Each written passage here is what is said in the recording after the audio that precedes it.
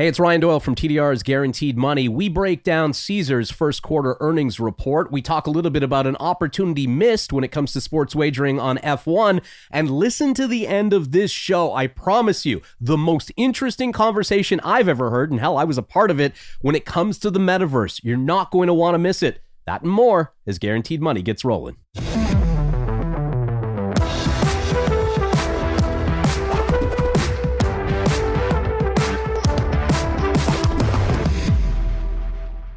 And welcome to TDR's Guaranteed Money. I am Ryan Doyle. That is millennial entrepreneur Anthony Verrill. A good day to you, sir. How's it going?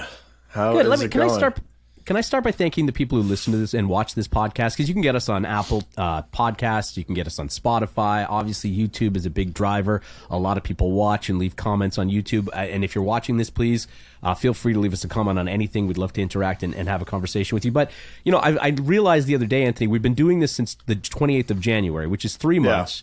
Yeah. The show has seen absolutely incredible growth, way beyond our expectations. So just a big word of thanks to the people who are loyally subscribing to the channel and watching this week in and week out, because we're pumping out a lot of product, and we appreciate the fact there's a lot of eyeballs watching for a very long time. So thank you for that. Yeah, it's great. It's been a good 3 months. It's been an easy 3 months. And I mean, yeah, it's definitely much appreciated for all the listeners and people out there that are engaging with the content, engaging with the platform. It's awesome. Look forward to the continued growth of it. And this is the part where I tell everybody, all views in the Guaranteed Money podcast and the guests in this podcast are purely opinion. You should not treat any opinions expressed by us or our guests as investment advice. The views in this podcast are solely intended to be informational and not investment advice. I think that was pretty fast, if I can say so myself.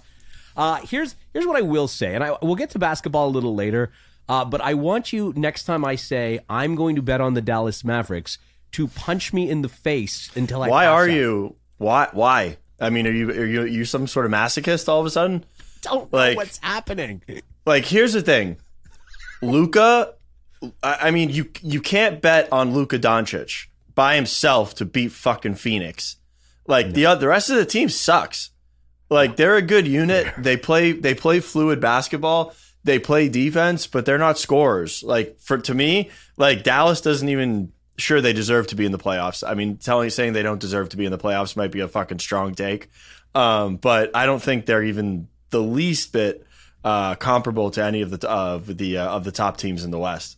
It's a caliber issue. I think that's what it is. You're right. They play competent basketball. Yeah. But it's Luka and the Washington Generals. I mean, that's it's basically Luka Star. What it is. It's Luka star power. Which, I mean, I think if Luka's dropping 50 a night, they still can't beat Phoenix or Golden State.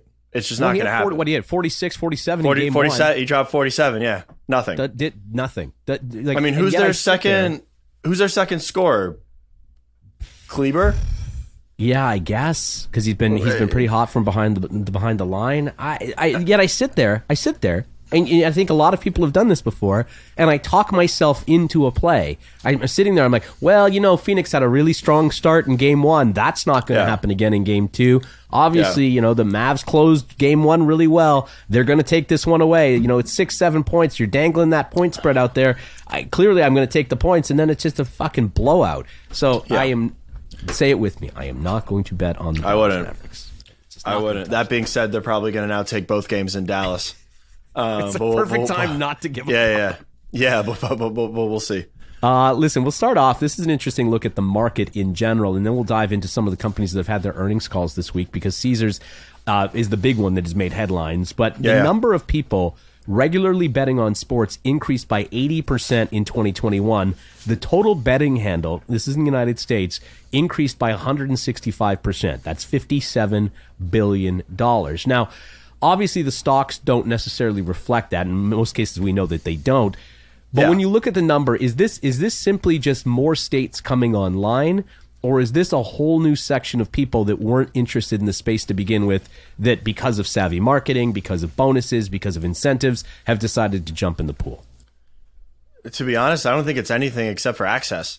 All it is access. I mean, all of my friends who are betting right now, they weren't betting 2 years ago. I mean, they didn't know where to find a book. They didn't want to deal with a book. They just couldn't get access to it. Now they have access to it. They're all over the apps. DraftKings, FanDuel, Caesars, MGM, People that I'm really good friends with who never had an interest in betting. Now they're like playing like player props and like betting on games. And I think it's going to be a major function of these companies to keep this user base via their loyalty programs and technology and really creating incentive structures to keep them sticky. But I think it's purely access and it's entertainment. Well, I wonder then if that's the case. I wonder how much social media is to play in all of it. Tons. Because if you've got a social media feed, right? Like, I mean, those big player prop bets. Let's face facts. Player prop bets were not a massive thing 5 years ago. They're mostly driven by Instagram and TikTok, and that's really where a lot of this is coming from. And I'm guessing a lot of the people you're talking about have been exposed to it, haven't had an avenue to play. Yeah. Now they've got one. Yeah. Like I'm like listening to like bet like I listen to Alexa. I don't know why I do it, but I listen to talk radio in my car every time I'm in the car. I know. And I don't even think about it. It just stays on in my car for the most part. So every morning at like 11, BetQL comes on, and they don't even talk about games anymore. All they're talking about is people's PRAs, points, rebounds, and assists for people that don't know, and then their lines, like where they're looking for the inefficiencies and player props. It's like 90% player props, 10% actual game line action. That's interesting. That's what I find the same thing because I listen to VSiN every morning. Of course, great work that they do out in Vegas.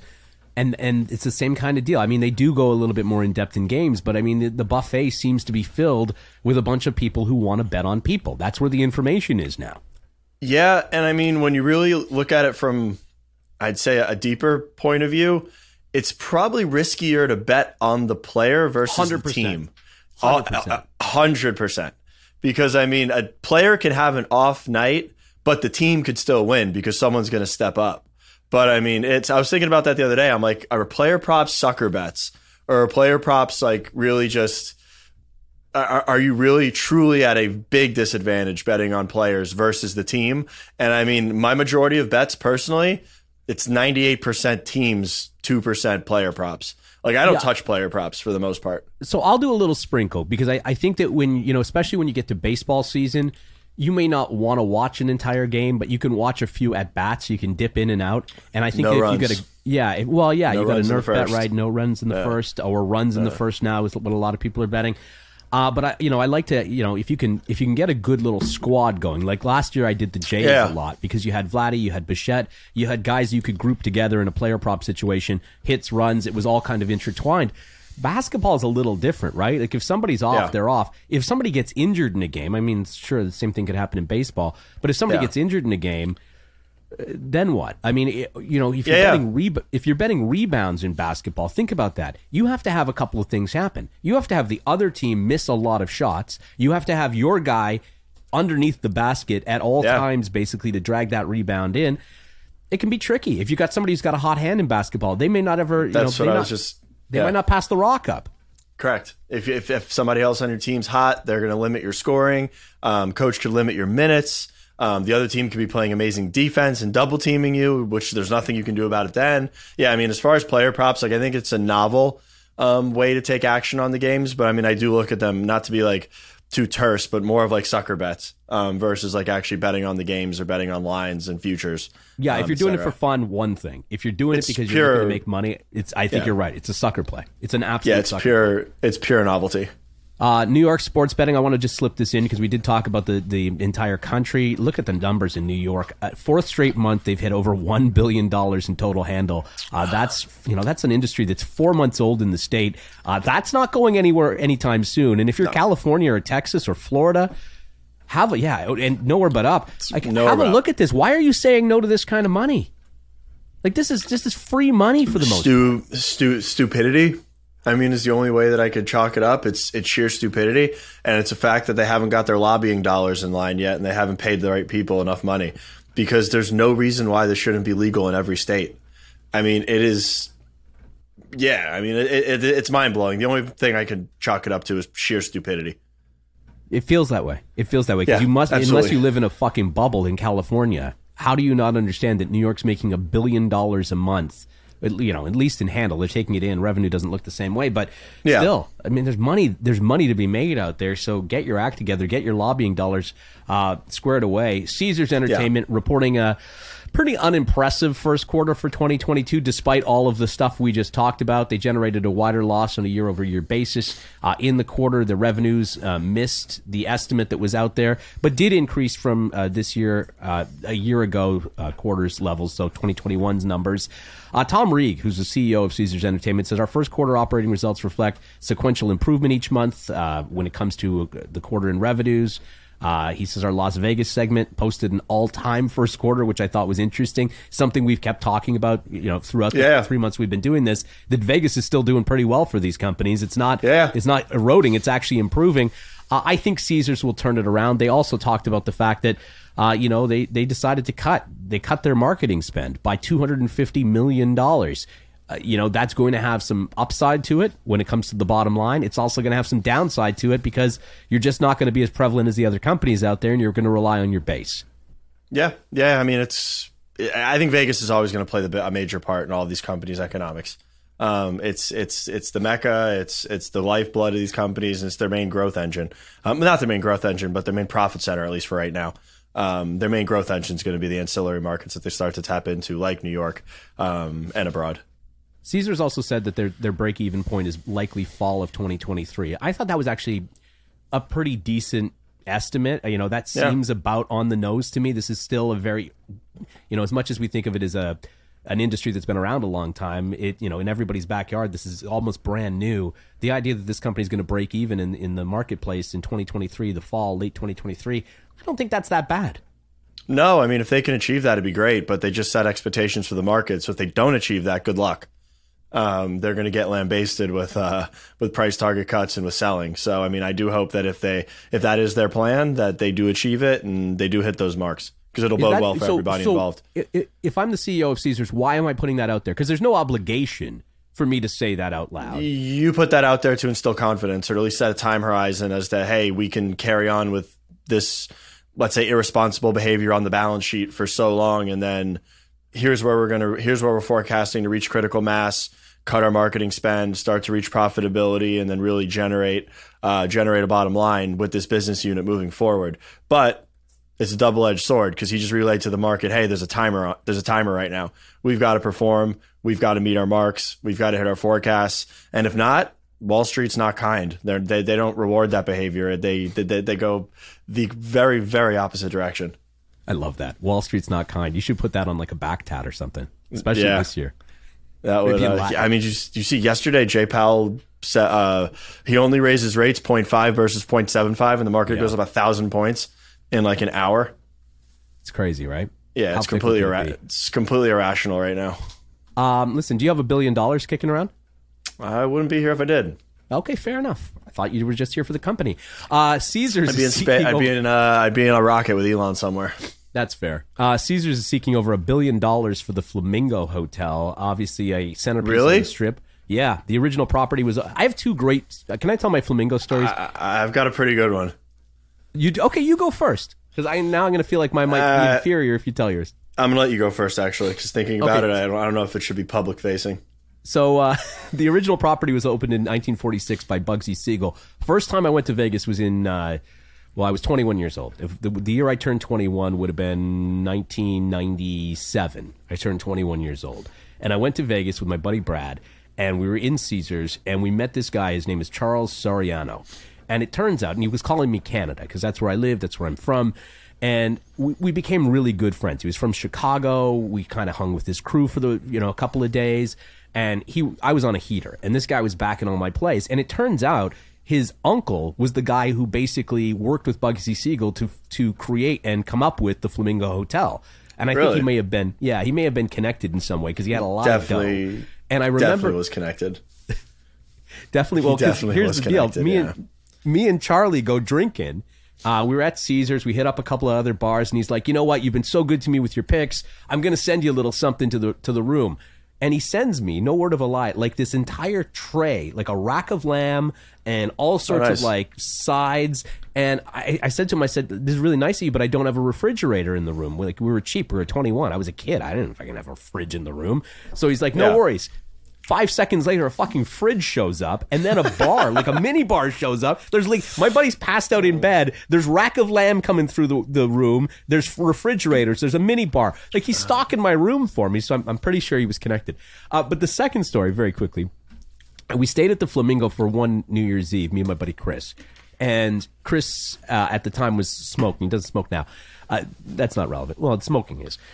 So the Flamingo's elevators are notoriously fucking slow. Like, you push the button and you're standing there. New Year's Eve in Vegas, forget about it. So it was about 9 o'clock at night. We're waiting to go out. He's like, let's just go find a place in the stairwell where I can have a cigarette, because it was a non-smoking room, and then we'll get ready for the night. We go out, and I swear to God, I'm not ripping this from The Hangover. We go out, we find a door in the stairwell. We open the door. We're on the roof of the Flamingo. It closes behind us. The door doesn't have a handle on it, on the outside of the door. We are literally fucking stuck over the Flamingo pit. You know where the buffet is at the Flamingo? Yep.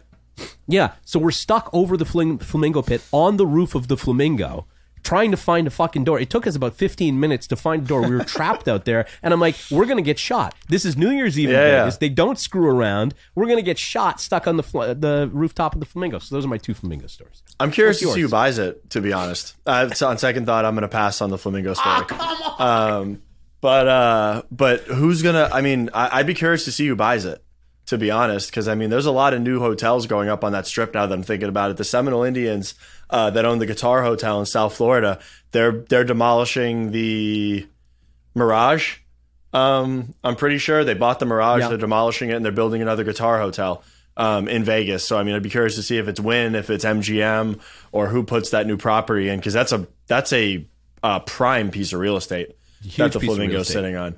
Yeah. Right across the street from Caesar's Palace. That's why I was kind of surprised that Caesars was looking to sell it, because it's also right next to the lake. Oh, Caesars, which is one of the Caesars own it. Caesars owns it. Yeah, so they're selling this for $1 billion. Oh, I didn't realize that. I didn't catch that. Okay. Damn. It's one. Yeah, it's one of theirs. So I don't know why they're getting out of the game. Like, I mean, the property alone must be worth something for them. Yeah, I mean, they probably don't want to have to recapitalize the entire property and build a new hotel, which would probably cost a little bit more than $1 billion. And it is a hotel that needs some love. There's no doubt about that. Yeah, can't believe you're not sharing the Flamingo story. It needs to be demolished. They'll build another tower like the Aria or the Cosmo. I'm outside smoking on the roof of the Flamingo and getting rack of lamb delivered to my room, and you won't share your story. I feel a little hurt. Yeah, a little more, a little less PG-13. Okay, fair. We're just gonna move from that. Than that. Yeah. I want to slide this in as well, because a lot of people are saying, and I get this question all the time. Well, what is moving? What is working in the world of sports wagering when it comes to a market point of view? And one of the companies I do bring up, and this is not a recommendation, I don't do that kind of thing. I'm just telling you, a company that interests me a lot is Fans Unite. We've had their CEO on the show.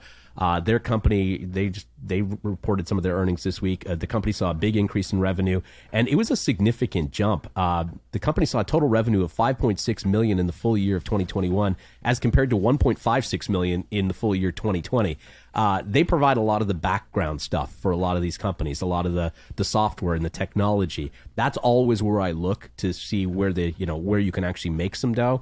That's a pretty significant leap in revenue. No. Yeah, I mean that's. I mean, for me, when I'm looking at companies' earnings reports, I'm only focused on what the number looks like for sequential quarter over quarter or year over year growth. If you're growing 260% year over year, and then you start to dive in, and those numbers are like your recurring revenue, then you can start to kind of forecast out what the company's going to look like from a growth perspective. But yeah, I mean, 260% year over year revenue growth is fantastic. I mean, that's amazing. That's a company that I'd be taking a serious look at as to why, and then how they're going to grow it another 200% year over year going into the future, or quarter over quarter going into the future. They just signed a massive deal over in Wales with, I believe it's Dragon Bet, so they're doing well for themselves. They've got McBookie. They do the back end of that operation. I wanted to bring this to your attention because I wonder if you think this is too rigid. Because you live in Florida where, by the way, did you remember when I was talking a couple of weeks ago about the Fort Myers dog track, how I always used to go there when I was a kid? Yep. They fucking tore that place down. Can you believe it? Did they? Yeah. That whole side of the state. Greyhound racing is banned. I've never been a big fan of dog racing.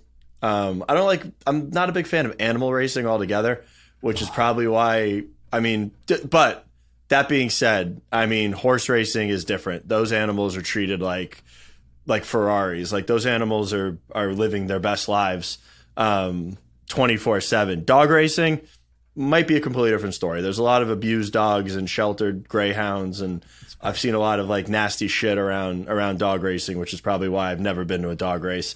But that side of Florida is getting a huge makeover. Everywhere from Tampa to Fort Myers to Sarasota, there's a real estate boom that's going on there. So I wouldn't be surprised if that track got demoed and then they're building new housing or something on top of it. Yeah, I think they put a poker room on the corner of the street and then tore the track down. I didn't know dog racing had been banned in Florida, though. I was learning all this information the other day. They did it like about a year ago.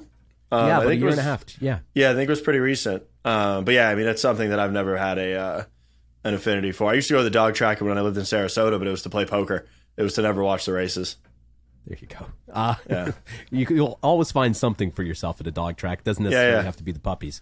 But I wanted to bring this up because you're in Florida, obviously, and in the United States has had pretty much open season when it comes to advertising. Meanwhile, in good old puritanical Ontario, 2 companies got wrapped on the knuckles. It really is. It really is. I got no better way to describe this place. It's like we can have things, but Ontario. But we can't have the nice things. We can't just have all the nice things in Ontario. BetMGM got hit on the knuckles for $48,000. They had a tweet advertising a $250K launch party that got them in trouble with the AGCO, the Alcohol and Gaming Commission. They tweeted a $10 casino bonus in return for a $25 bet. PointsBet, they also got wrapped on the knuckles. They had some posters on some trains promoting free play. Who cares? You're either out. They're fining companies for posters on trains. Yes, puritanical. Why? See where I'm coming from? Why is it? It's like cannabis. Like they rolled. I hate that I bring back everything to cannabis. But it's probably what I know best, especially on that side of the border. And when they rolled out cannabis, they legalized the entire thing, but you can't mark it on your package. It just needed to be like a white package completely. There were no out-of-home advertisements. There were very, very restrictive advertising and marketing measures. It's like if you're going to legalize an industry and you're going to signify to the general public that this is fine to do, like you got to let these companies operate and obviously get their messaging out there. I understand like sheltering like kids and like sheltering people that are maybe at risk of either becoming addicted to drugs or becoming addicted to gambling. But that's why there's age restrictions. That's why there's mechanisms in place to avoid that. But just restrictive marketing and finding companies for petty shit like bonuses and incentives and posters on trains is just completely ass backwards. Because like, what did you think was going to happen when you went to the gambling website? Yeah, you can only get in on it if you're over 19 or over a certain age, depending on where you live. Like, what did you think was going to happen? There's gambling behind those walls. Like, that's what's going on. Yeah.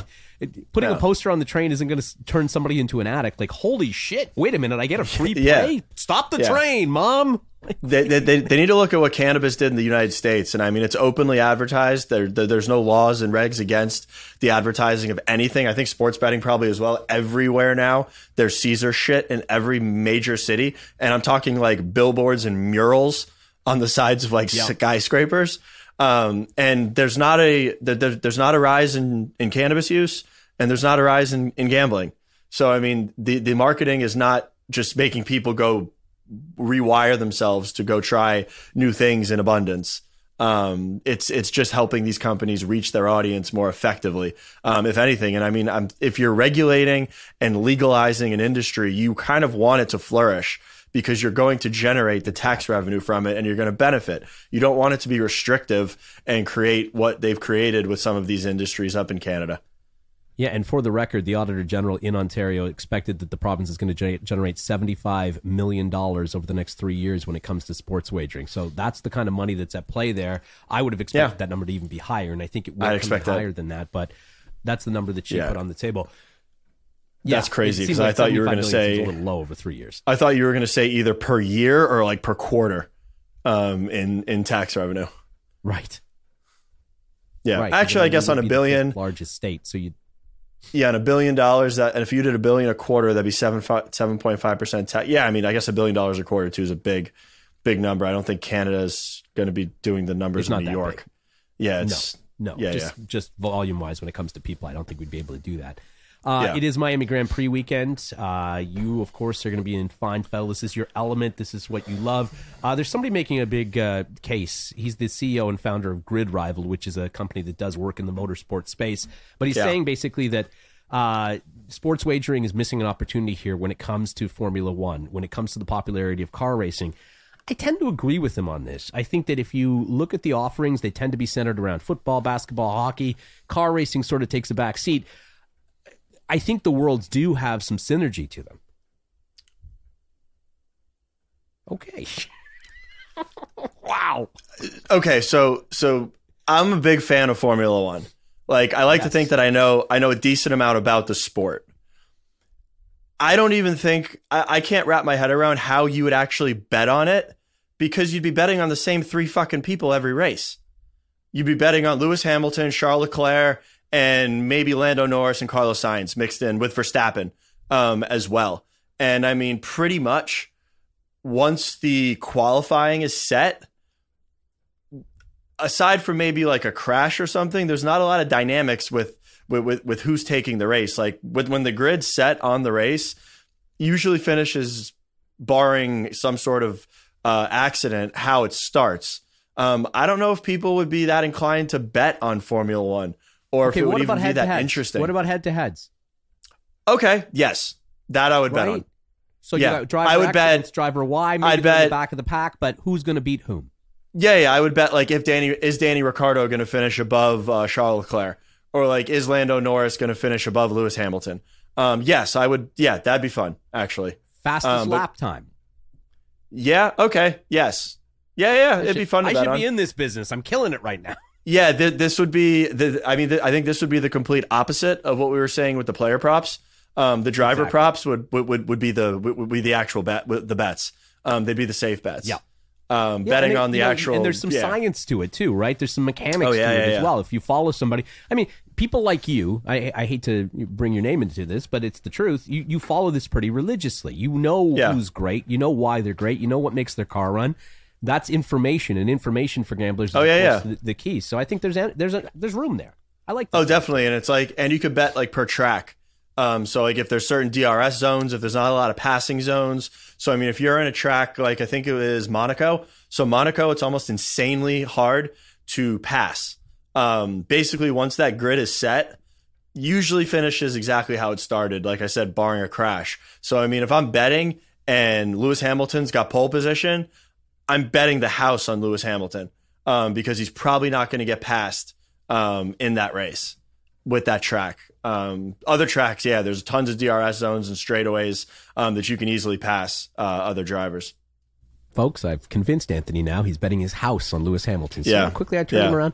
I want to know what you think about this NFT project, because I found it kind of condescending, and maybe I'm missing something. It's a company called Stakes. They say they raised $5.3 million for NFTs aimed at sports wagering fans. They're based in New York, and they say they want to make sports wagering more social.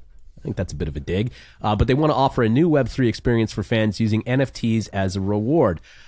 Stakes basically has said digital sports betting increasingly feels like math homework, which I don't feel is the truth, devoid of emotion, energy, and a sense of community that motivates fans. I think this guy's off to a bad start. So basically, they're going to use these NFTs as rewards, combining social media, gaming, and crypto to tap into what he calls what sports fans are truly after. Apparently, there's no money wagered on this website. You just wager and then get NFTs as rewards. So walk me through why any company would sink money into this idea. Companies would sink money into it for consumer loyalty. So, I mean, for instance, if you're betting on the Arizona Cardinals through their website and they're licensed, like if you win, you probably win like a Kyler Murray NFT, or you win like a DeAndre Hopkins NFT. It'd be better if you were using coins versus NFTs, And if you're actually betting with the crypto, you're generating rewards for, let's say, using their native token versus Ethereum in the betting process. You could there's way more dynamics to do it, but all this is a very well-engineered consumer loyalty program that's keying in on sports wagering. Because what they're going to do is they're going to probably go out to the teams and say, hey, if you're betting against the Blue Jays and the Marlins, here's some Blue Jays NFTs, here's some Marlins NFTs. You're going to get this if they win. However, these NFTs are probably going to be worthless. I mean, for the most part, because what are they going to do? Issue them every fucking game? Like, there's a lot of baseball games. Like, there's a lot of football games. Like, the one thing with NFTs is scarcity. It's you need it to be scarce, and you need the supply and demand to be in equilibrium, not just shooting them out every night of the week.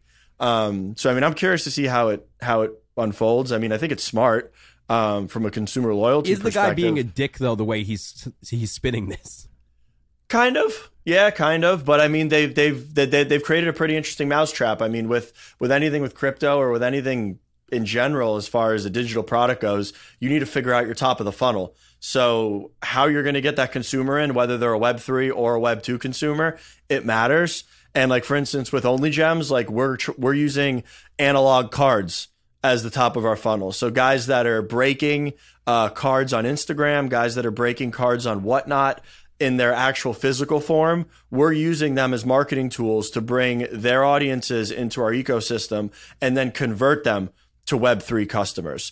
They're doing the same thing. I mean, they're using traditional betting. There's no monetary exchange. They're getting them to interact with a Web3 platform. Then they're also going to reward them with a Web3 product. So they've probably got them after that. I mean, it's pretty smart. It's pretty smart and it's pretty dynamic. As far as the value to the consumer, it's probably fucking zero.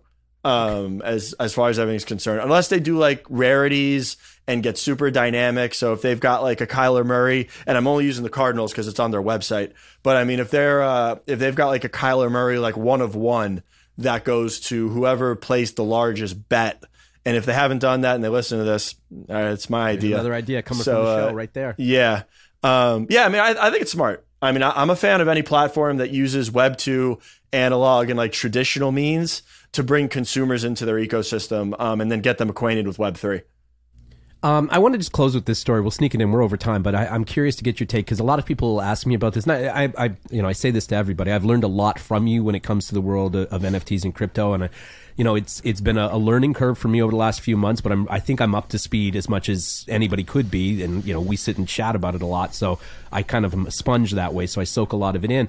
But people have asked me about like, why would you want to get? And this is the question. I'm sure you get this all the time too. Why would you want to buy apparel? When it comes to Web3, why would you want to buy NFT sports apparel or collectibles? And I bring this up because digital sports fashion startup FanCurve announced the launch of its new platform for NFT sports apparel and collectibles. I understand it. I especially understand it if we're talking about something that is unique. But can you explain it to people out there that might not fully comprehend where we're going with this whole thing?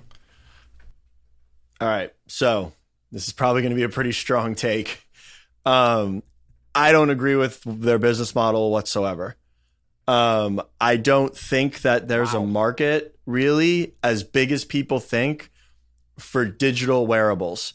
If you look at a company like Nike and Artifact that I own, so I am kind of talking my own bags here, but I've got like Nike shoes that I can wear in the metaverse, but they're fucking Nike. They're not some one-off sports jersey or some kind of dynamic wearable that I'm going to bring with me into the metaverse. If I'm in Decentraland or the Sandbox, I'm probably not going to be wearing a Marlins jersey.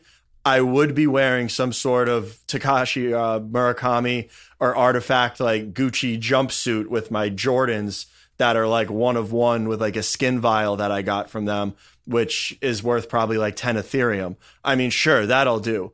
But I mean, people that are just going super broad into wearables or niche into wearables, I think you got to align with a brand. I mean, Gucci's done it. Gucci actually have It's got to be about the flex. It's got to be about the flex. Yeah. It's Gucci, Artifact, Dolce & Gabbana. I think I've seen something from Louis Vuitton. that's coming out. I mean, it's going to be people trying to flex with like Supreme. It's not going to be people wearing like a FC Toronto or a Blue Jays jersey or a Marlins jersey in the metaverse. That being said, I mean, maybe I'm wrong. I could be very wrong, but I don't think that wearables are going to be as big as people think. Yeah, it's going to be the nightclub with the velvet rope, not the Hooters down the street. Correct. Because I mean, the people that it kind of sucks because Web3 right now, I mean, I might be shooting myself in the foot here, but Web3 right now is kind of like elitist to an extent. I mean, I'm smart enough to understand that when I've got a fucking $500,000 picture of a monkey, that is like an identifier of being like early or successful in like Web3. Like, and then in order to get into that ecosystem, the cheapest way to get into the Bored Apes ecosystem is buying an NFT that's worth 12,000 right now. Normal people can't do that.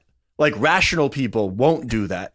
So, I mean, for the most part, like it's a lot of people that made a lot of money in crypto. It's a lot of people that are just getting into it because they have money and they understand what's going on. But it's very like elitist right now. And that obviously resonates when I'm sitting here saying that I think the only wearables that are going to be successful are Nike, Gucci, Louis Vuitton, and Dolce & Gabbana and the likes of them. I mean, that kind of brings a certain demographic into the fold.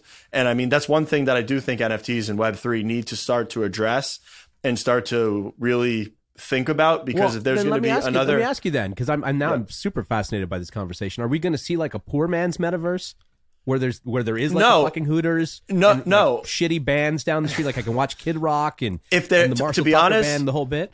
To be honest, if there's going to be, I kind of want to build it because people drink more Bud Light than Moët and Chandon.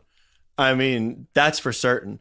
But what needs to happen, and I think it's going to happen eventually, is you're going to see products come to market that do give the same utility and do give the same flex as like what you're seeing with this Nike stuff and this Gucci stuff, but at a way, way lower price point to where people can actually come in and participate and purchase the stuff and actually be able to rationalize spending it. Because I mean, the end of the day, like I know guys that have like $100,000 like Gucci jumpsuit that's a fucking NFT. Like, what rational human being? Nobody. No, it's crazy. Granted, they bought it for like $5,000 and it happened to just shoot through the roof, but that's not sustainable. Like the Nike shoes that I got are $6,000 for those. $6,000. Still pretty irrational.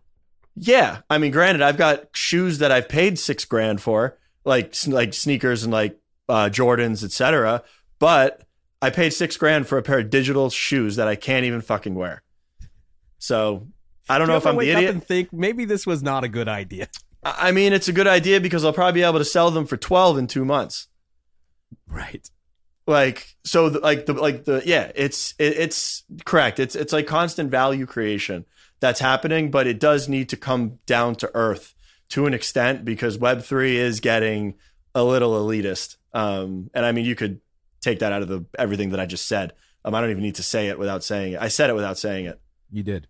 You know, yeah. I got to say, and I'm sad that this is at the end of the show. I hope everybody stayed to this point because that is probably, and I'm not tooting our own horn here, the most eye-level conversation I've heard about the metaverse and what's to come ever. Yeah, I mean, I know it's crazy. I mean, trust me, I think about it all the time. So to put it into perspective, I'll leave on this point because this is relevant. So yeah. I've been talking about the Bored Apes forever. I've been talking about the Mutant Apes forever. I had a bunch of my friends buy Mutant Apes. A couple of them bought Bored Apes. I've held on for a very long time. So my entire investment in that was $17,000. So on Saturday, they did a mint of the land for their metaverse platform. So with that, I was entitled to 4 claims of land in their metaverse that I got for free. I sold them for $240,000 on Sunday morning. Cash. Like I sold that shit. I didn't keep it. I don't want it. Cash. That was a dividend. But that is the kind of money that people are pulling out of this ecosystem. And that's the kind of value that's actually being created. Like that was literally out of thin. I mean, it's basically a dividend. So, I mean, it's indicative of $17,000 initial investment. Yeah. You turned into $250,000. That's pretty fucking fantastic. I mean, net, the position's worth like 1.5 million. If you actually add in the ape assets and you add in the ape coin and then you add in the land, it's 17,000 to about 1.5 million total. But that being said, there were a lot of people that sold. There were a lot of people that got out, and there were a lot of people that really didn't have faith in it. And I mean, that dividend that I got this weekend in that land is symbolic of my conviction in holding those assets for the past year, because I easily could have sold them for a 5x return not too long ago. But I mean, that kind of value and those kind of numbers are what's being thrown around. And then what do I do with that money? I go reinvest it right into the ecosystem. I went and bought shoes for you, buddy. I swear to God, that's how I bought the Nikes this weekend. I bought a CloneX, the Artifact ecosystem. I bought more land in other metaverses. I literally came in, value was created, invested the money right back into the ecosystem. So it's honestly a feedback loop. But the problem is, if more people don't start coming in like me with that smaller amount of money, creating the value and then reinvesting, it's just going to be people like me that keep doing it. And that's not going to be able to perpetuate itself forever. It's not sustainable. No, not at all. Anthony, we went 10 minutes over time today. I think we could go another 20 talking about this because this is fascinating stuff. I can talk about this shit all day. We will leave it on that. And I wanted to just very quickly mention, my horse for the Kentucky Derby has changed. I sent the name of it to you yesterday. You were probably at the Heat game thinking to yourself, what the fuck is this guy doing? What was it, Barbershop? Barber Road. So the reason and very quickly, I'll just explain this. I was watching the racing at Churchill Downs yesterday. There was a horse and trainer connection that is the same as Barber Road. This horse yesterday smoked the field. I think he was 5-6 to 1. I expect the same with these connections. I think you can get Barber Road about 20-25 to 1. It was second in the Arkansas Derby. I always like a horse that finishes second or third in some of the lead-up races. Barber Road fits that, checks that box. Watch for it this weekend in Kentucky. If you're watching the Kentucky Derby at Churchill or around North America, I would, again, it's not investment advice, it's not betting advice, but that's where my money is going. Yeah, I'll follow you on that. I'll follow you on that. Like I admitted on the last episode, I'm not really too apprised to what's going on in the equestrian sector. So yeah, I'll follow you on that. Yeah, the pony realm. Thank you, sir. We'll talk next week. Yeah, talk soon. Subscribe to Guaranteed Money wherever you get your podcasts and find out more details at thedalesreport.com. Don't forget also to check out our YouTube channel for more content.